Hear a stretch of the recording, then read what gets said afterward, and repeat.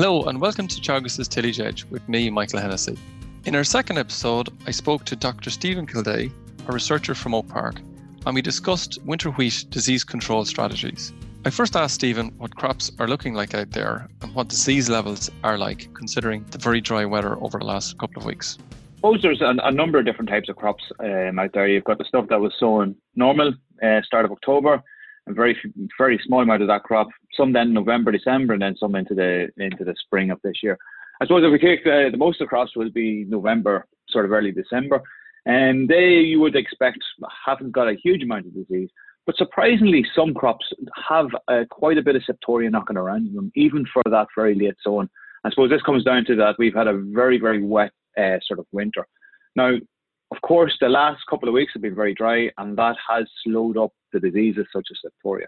And Stephen, are the levels low enough that guys could consider maybe adjusting their fungicide plan even at this early stage? I don't think so. I think, being honest, what we have to look at in winter wheat is from really now onwards. We take the sort of assumption that a lot of crops, irrespective of when they're going to be sown and earned, especially from autumn through to winter, will have enough disease that come April, come May, if actually the weather conditions turn favourable for disease such as septoria, there'll be enough inoculum in the crop. And I think we're at that point that in most crops, there's enough inoculum there that actually if the weather turns bad from now onwards, we will have problems. So at this stage, I wouldn't be changing necessarily how we would be controlling disease going forward. That said, look, of course, there's going to be some of those crops that went in January and early February. They're a different beast altogether. They're probably only coming out of the ground now. They have a lot more to go, and they will, of course, carry less disease. But the ones from before Christmas, I think we would probably be treating those as normal. Okay, so when you're putting together a normal fungicide plan, or planning to control that disease over the season to try and maximize yield, what are the elements that you would consider the most important that a farmer or an agronomist out there should take into consideration? Okay, I suppose when we're talking about disease control, we're really talking about pest control, and I think we have to start at the very, very start and sort of call what we're actually doing at this stage integrated pest management, that IPM, and acknowledge that it is that we're integrating all the different measures of control to try and minimise the impact of the pest on the I suppose the ability of the crop to produce the yield that we want to be able to sell. Now this, of course, we have to build on the various different pillars of IPM, and this comes from your prevention, your suppression. There are things that probably we at this stage we're not able to do as hugely as much as I suppose we would have been able to do in choosing our variety and the sowing date and how we establish that type of crop. So we're moving into the next sort of phase of that IPM, or integrated pest management. That's now monitoring the crop, that's monitoring growth stages, that's monitoring disease levels, and then making decisions, as you say, in terms of the fungicide program, in terms of how we manage it from there on, and making sure that we minimize impact on the crop. And so what decisions are you going to be making? So as I say, you're going to be monitoring. So that's going to be monitoring the crop itself. What is its potential to start off with? And that's one of the very clear things that you might be looking at. So how many plants are, etc. But then we're moving really into the point where the crop is starting to extend, and we need to get our timing of fungicides right. Irrespective of what fungicide we're going to be using, we need to make sure that they are timed correctly. They are timed so that actually they're protecting the upper canopy as much as possible. So we're really looking at, from now on, we're looking at leaf tree fully emerged. Now we can gauge some of that from the growth stage of the crop, but being realistic about it, we have to get into a crop, we have to pull those main stems, and we have to unroll those leaves back so we can get that leaf tree and know exactly where that leaf tree is at. That's monitoring the crop. Monitoring is also about what diseases are there. So I mentioned something like septoria. I'd expect that most crops sown before Christmas would have septoria there, whether it's at low, whether it's at high. If it's very visually at high, you'll see it, but if it's actually at a low enough level, you mightn't see a huge amount. That doesn't mean that it won't take off. So we're monitoring the disease. That's septoria. But the other one I think we should be monitoring also and having an idea if it's going to be present or not is yellow rust. Because at this stage, this is where we actually would start to be thinking about how we tailor our fungicide programs to the diseases that are going to be there. So I was going to ask you that, Stephen, just in terms of Septoria. We talk a lot about Septoria in wheat, and I suppose a lot of people would see that as the number one target. But as you mentioned, yellow rust, how should a guy tackle that if he has it in his crop, or even if he's out there and he is maybe suspects it's there? Okay, I suppose it's not one that would always been of, importance to us in Ireland. We tend to have a very wet climate, very wet weather, which it doesn't always suit yellow rust. And I think we would have always thought of it as a across the water sort of an English type of disease that's more prevalent there, and it is. However, we do in the last, I suppose, number of years, we have been growing quite a few varieties that are fairly susceptible to yellow rust, and it can have a major impact early on in the season. So that would be the first thing that I would be looking at. I'd be looking at the recommended list. It'll give you an idea of the susceptibility of the variety. It won't say that, we could have changes in the susceptibility of varieties during the season. But if it's a known susceptibility, there's a good chance that it'll show up yellow rust first. It's about getting into the crop. It's about walking the crop.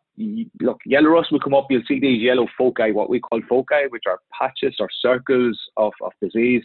Getting into that, seeing if it is actually yellow rust. So you will need to look for the pustules. And then it's actually about tailoring the fungicide program. At this stage, it's about tailoring how you respond in terms of that fungicide program. Do you need to go early to try and, hold that disease, or try and knock it back? And these are decisions that are going to have to, come on a field-by-field basis. We're not sort of saying that every crop needs to be treated for yellow rust, because we know it doesn't. And we know that there'll probably be some varieties in some locations that would be more prone to it. And I'm thinking of somewhere like the Northeast, and I'm thinking of some of the varieties such as Bennington and JB Diego. So they would be the priorities. So Stephen, the message would be, I suppose, to get out into your crops, walk it, identify it, and take reasonably quick action if you see it there. Would that be reasonable? Yeah, I suppose. Okay, it's going to get to the point of, okay, how active do you think that yellow rust is? If it's looking very active, if it's, I suppose, you're really strong yellow pustules, then I think we're going to have to try and take some action on that. And look, previously we would have said that, look, we need to protect our azoles as much as possible. And we still do need to protect our azoles, but we are aware that in some of those varieties that are very susceptible, and given the weather conditions to some extent that we're having at the moment, it may be justified to be using an azole in some of those early applications, what we would have been traditionally calling our T0, which is a pre-stem extension, just before the leaf tree application, or a couple of weeks before it. It may be a case of an azole at that time, and that's we're looking at epoxy or terbinafine. But I think we do need to be aware that, look, what we do in terms of azole treatments at this stage will have an impact in terms of their efficacy against Septoria. And Septoria still is our number one disease. So the alternative, of course, to the azole is going to be the strobilurine, such as your proclostrobin or your azoxystrobin, that will hold the disease. Maybe won't have the same level of curativity as the azole, but it will hold it. And in that scenario, if that is used, then you need to be thinking about the yellow rust in the follow-up application in terms of your leaf tree, so that you're using a very strong yellow rust fungicide that is equally good on Septoria. Okay. So when you talk about Septoria, you mentioned resistance there in your comments. We know that there's resistance to not just triazoles, but strobilurins and obviously SDHIs as well. Which of those chemistries, or is there something else? What's doing the heavy lifting now, or has been over the last couple of years, in terms of disease control? From a indeed, from a Septoria point of view, over the last 2 years, we think that actually the most of the lifting has been done by chlorothalonil. Now, I say most of the lifting. I think in terms of fungicide programs, we could probably break down individual components to give them a third. So we would have had an azole going in for Septoria control. That would give you a third of the disease control and a third of the yield response. And SDHI giving you a third of the disease control and a third of the yield response. And chlorothalonil giving a third equally. Look, we're aware that chlorothalonil, its use up is the 20th of May. So we are moving to a scenario where we don't have that. Look, we have alternative multi-sites that are going to be there. But we do have to start thinking beyond that. That said, look, the azole component is providing some level of control, and the SDHI component are providing some level of control. That's the azoles that I'm talking about, are the azoles that if you think about 2019, And the SDHIs are the SDHIs that we currently have.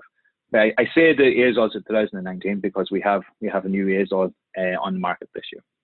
We might get to that in just a second, Stephen, but just thinking about up till now, I suppose our advice was that we should try and rotate fungicides as much as we could to try and prolong them, not just, I suppose, maybe further overall longevity, but also within the season.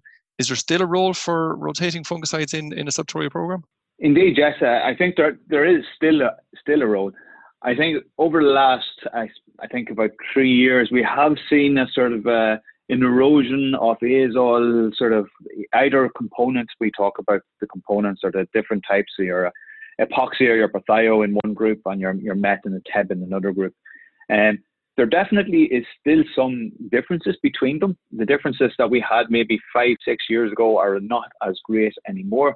That's inevitable. That's because we've been applying this strategy for the last couple of years, and it's inevitable that the population will adjust. But that said, I think we still should be doing the same sort of strategy as much as feasibly possible. And that's why I think in terms of when we talk about an azole at that early application, if we really require it, that you actually then think about how you might alternate or how you might rotate that azole component in your next application. And that is important to try and manage it as much as possible. It's a case of, look, we don't necessarily want to have to do this, but it is a case of if yellow rust is really active and we have to try and get on top of it. I think with the introduction of Revysol, it gives us a little bit more scope in terms of later in the season from a Septoria point of view that we have another azole that isn't as impacted in terms of the mutations that we currently have. But that said, with the other azoles that we still have a capacity to delay the resistance development. And if we have that capacity, then we should still utilize it. Okay, Stephen, when you talk about Revysol or being the brand new active, or Revistar as the product name that growers might recognize over the next few months, how should guys use that? Is it a case of we put it in at every timing, or is there specific timings where you think we get the most out of it in terms of disease control or return on yield or return on money spent? Okay, so from the first aspect, just to describe what it is an azole. It is a new, I suppose, fungicide within that group. So it's not necessarily a new mode of action. And it does appear to be working quite well against our current population of Septoria, which is a welcome development, most definitely. However, that said, I think, look, we have to be aware that it has the potential, like every other of the azoles that are out there, the SDHIs, the strobilurins, etc. Those single site chemistries have the potential to be broken. And Septoria is really adept at doing this. So we need to manage it. We need to manage that in a way that we prolong the efficacy of this molecule as much as possible. And to do that, look, we have to then think about what we're going to be using it for and how can we maximize it. And we have to look at the rest of the program that is available. And I think when we can look at the program, we can see that we still have SDHIs, we still have other azoles, and we still have chlorothalonil for part of that program, more than likely. And in that said, in that sort of scenario, do we require using Revysol in both applications? I'd say given the current weather conditions leading up to this first application in terms of a leaf tree, we probably don't require to be putting in Revysol necessarily at that application. That said, it may well be suited there if there's very, very high levels of disease. But is it required twice? Would be a question that I would be very clearly asking. We do know that it is registered twice, or registered for use twice, but that doesn't necessarily mean we have to use it twice. We have to be aware of how we use this will determine how effective it is into the foreseeable future. So from where we are, we probably get the best out of it at the flag leaf timing or the main timing. I think that would be where I would be thinking about putting it this year. And it does give us that scope that if there is crops that have to receive an azole early on, that we got to alternate our azole component, and then we could follow up into that sort of flag leaf application where we probably have we've had that early selection that actually its impact of that early selection will not be as large in terms of Revysol. But to be aware, as I emphasise, what we do and how we use it will have impacts. Stephen, I just wanted to ask you one final question, and that was about, and you mentioned it already, you mentioned chlorothalonil or Bravo. Obviously, we can't, or that's been deregistered, so farmers can't use it after the 20th of May this year. I suppose there's a couple of questions in there. One is that will farmers be able to get out using Bravo in the current season in terms of the main fungicide program? And secondly, if they either don't because it's too early or to use it in terms of the flag leaf spray might maybe going on until maybe after the 20th of May, or maybe secondly they can't get access to it, is there another product that can replace it? Okay, so the first question is, do I think farmers will be able to, I suppose, get it on in terms of before the 20th of May? There's quite a difference in terms of growth stages, even between crops that might have been maybe a week or 2 weeks apart. Normally, you think that these will come together very, very well in terms of the growth stages. But even in some of the trials in Oak Park, there's a considerable difference in where crops are at. And it would be where one that I think, there will be crops that will probably get their flag leaf application in that sort of scenario before the 20th of May. And that means that, chlorothalonil, there's no issues there. But there may also be other crops that mightn't. Is there an alternative there? Yes, look, we have Fulpid available. Fulpid is definitely available. Is it as good as chlorothalonil? I think everybody would accept that direct comparison of the two actives, clearly chlorothalonil will win. That said, it does provide some level of control. And as a multi-site, it isn't as, I suppose, at risk from resistance development as the other components that you would be putting in the tank with it. So it does provide that resistance management that we do require. So it would be one that I would be sort of recommending that in the absence of chlorothalonil, that we should be including it. We should be including a multi-site. And that Fulpid is the multi-site that will be used. Great, Stephen. Look, that's brilliant. Thanks very much for your time. That was a great roundup of Sartorial control and wheat. Thank you. That's it for the Tillage Edge this week, and my thanks to Dr. Stephen Kildea for joining me on the show. Don't forget to rate, review and subscribe to the Apple Podcast or Spotify so you never miss a show. And for more farming news, go to teagasc.ie. I'm Michael Hennessy. Thanks for listening, and I'll be back next week with more tillage news and advice.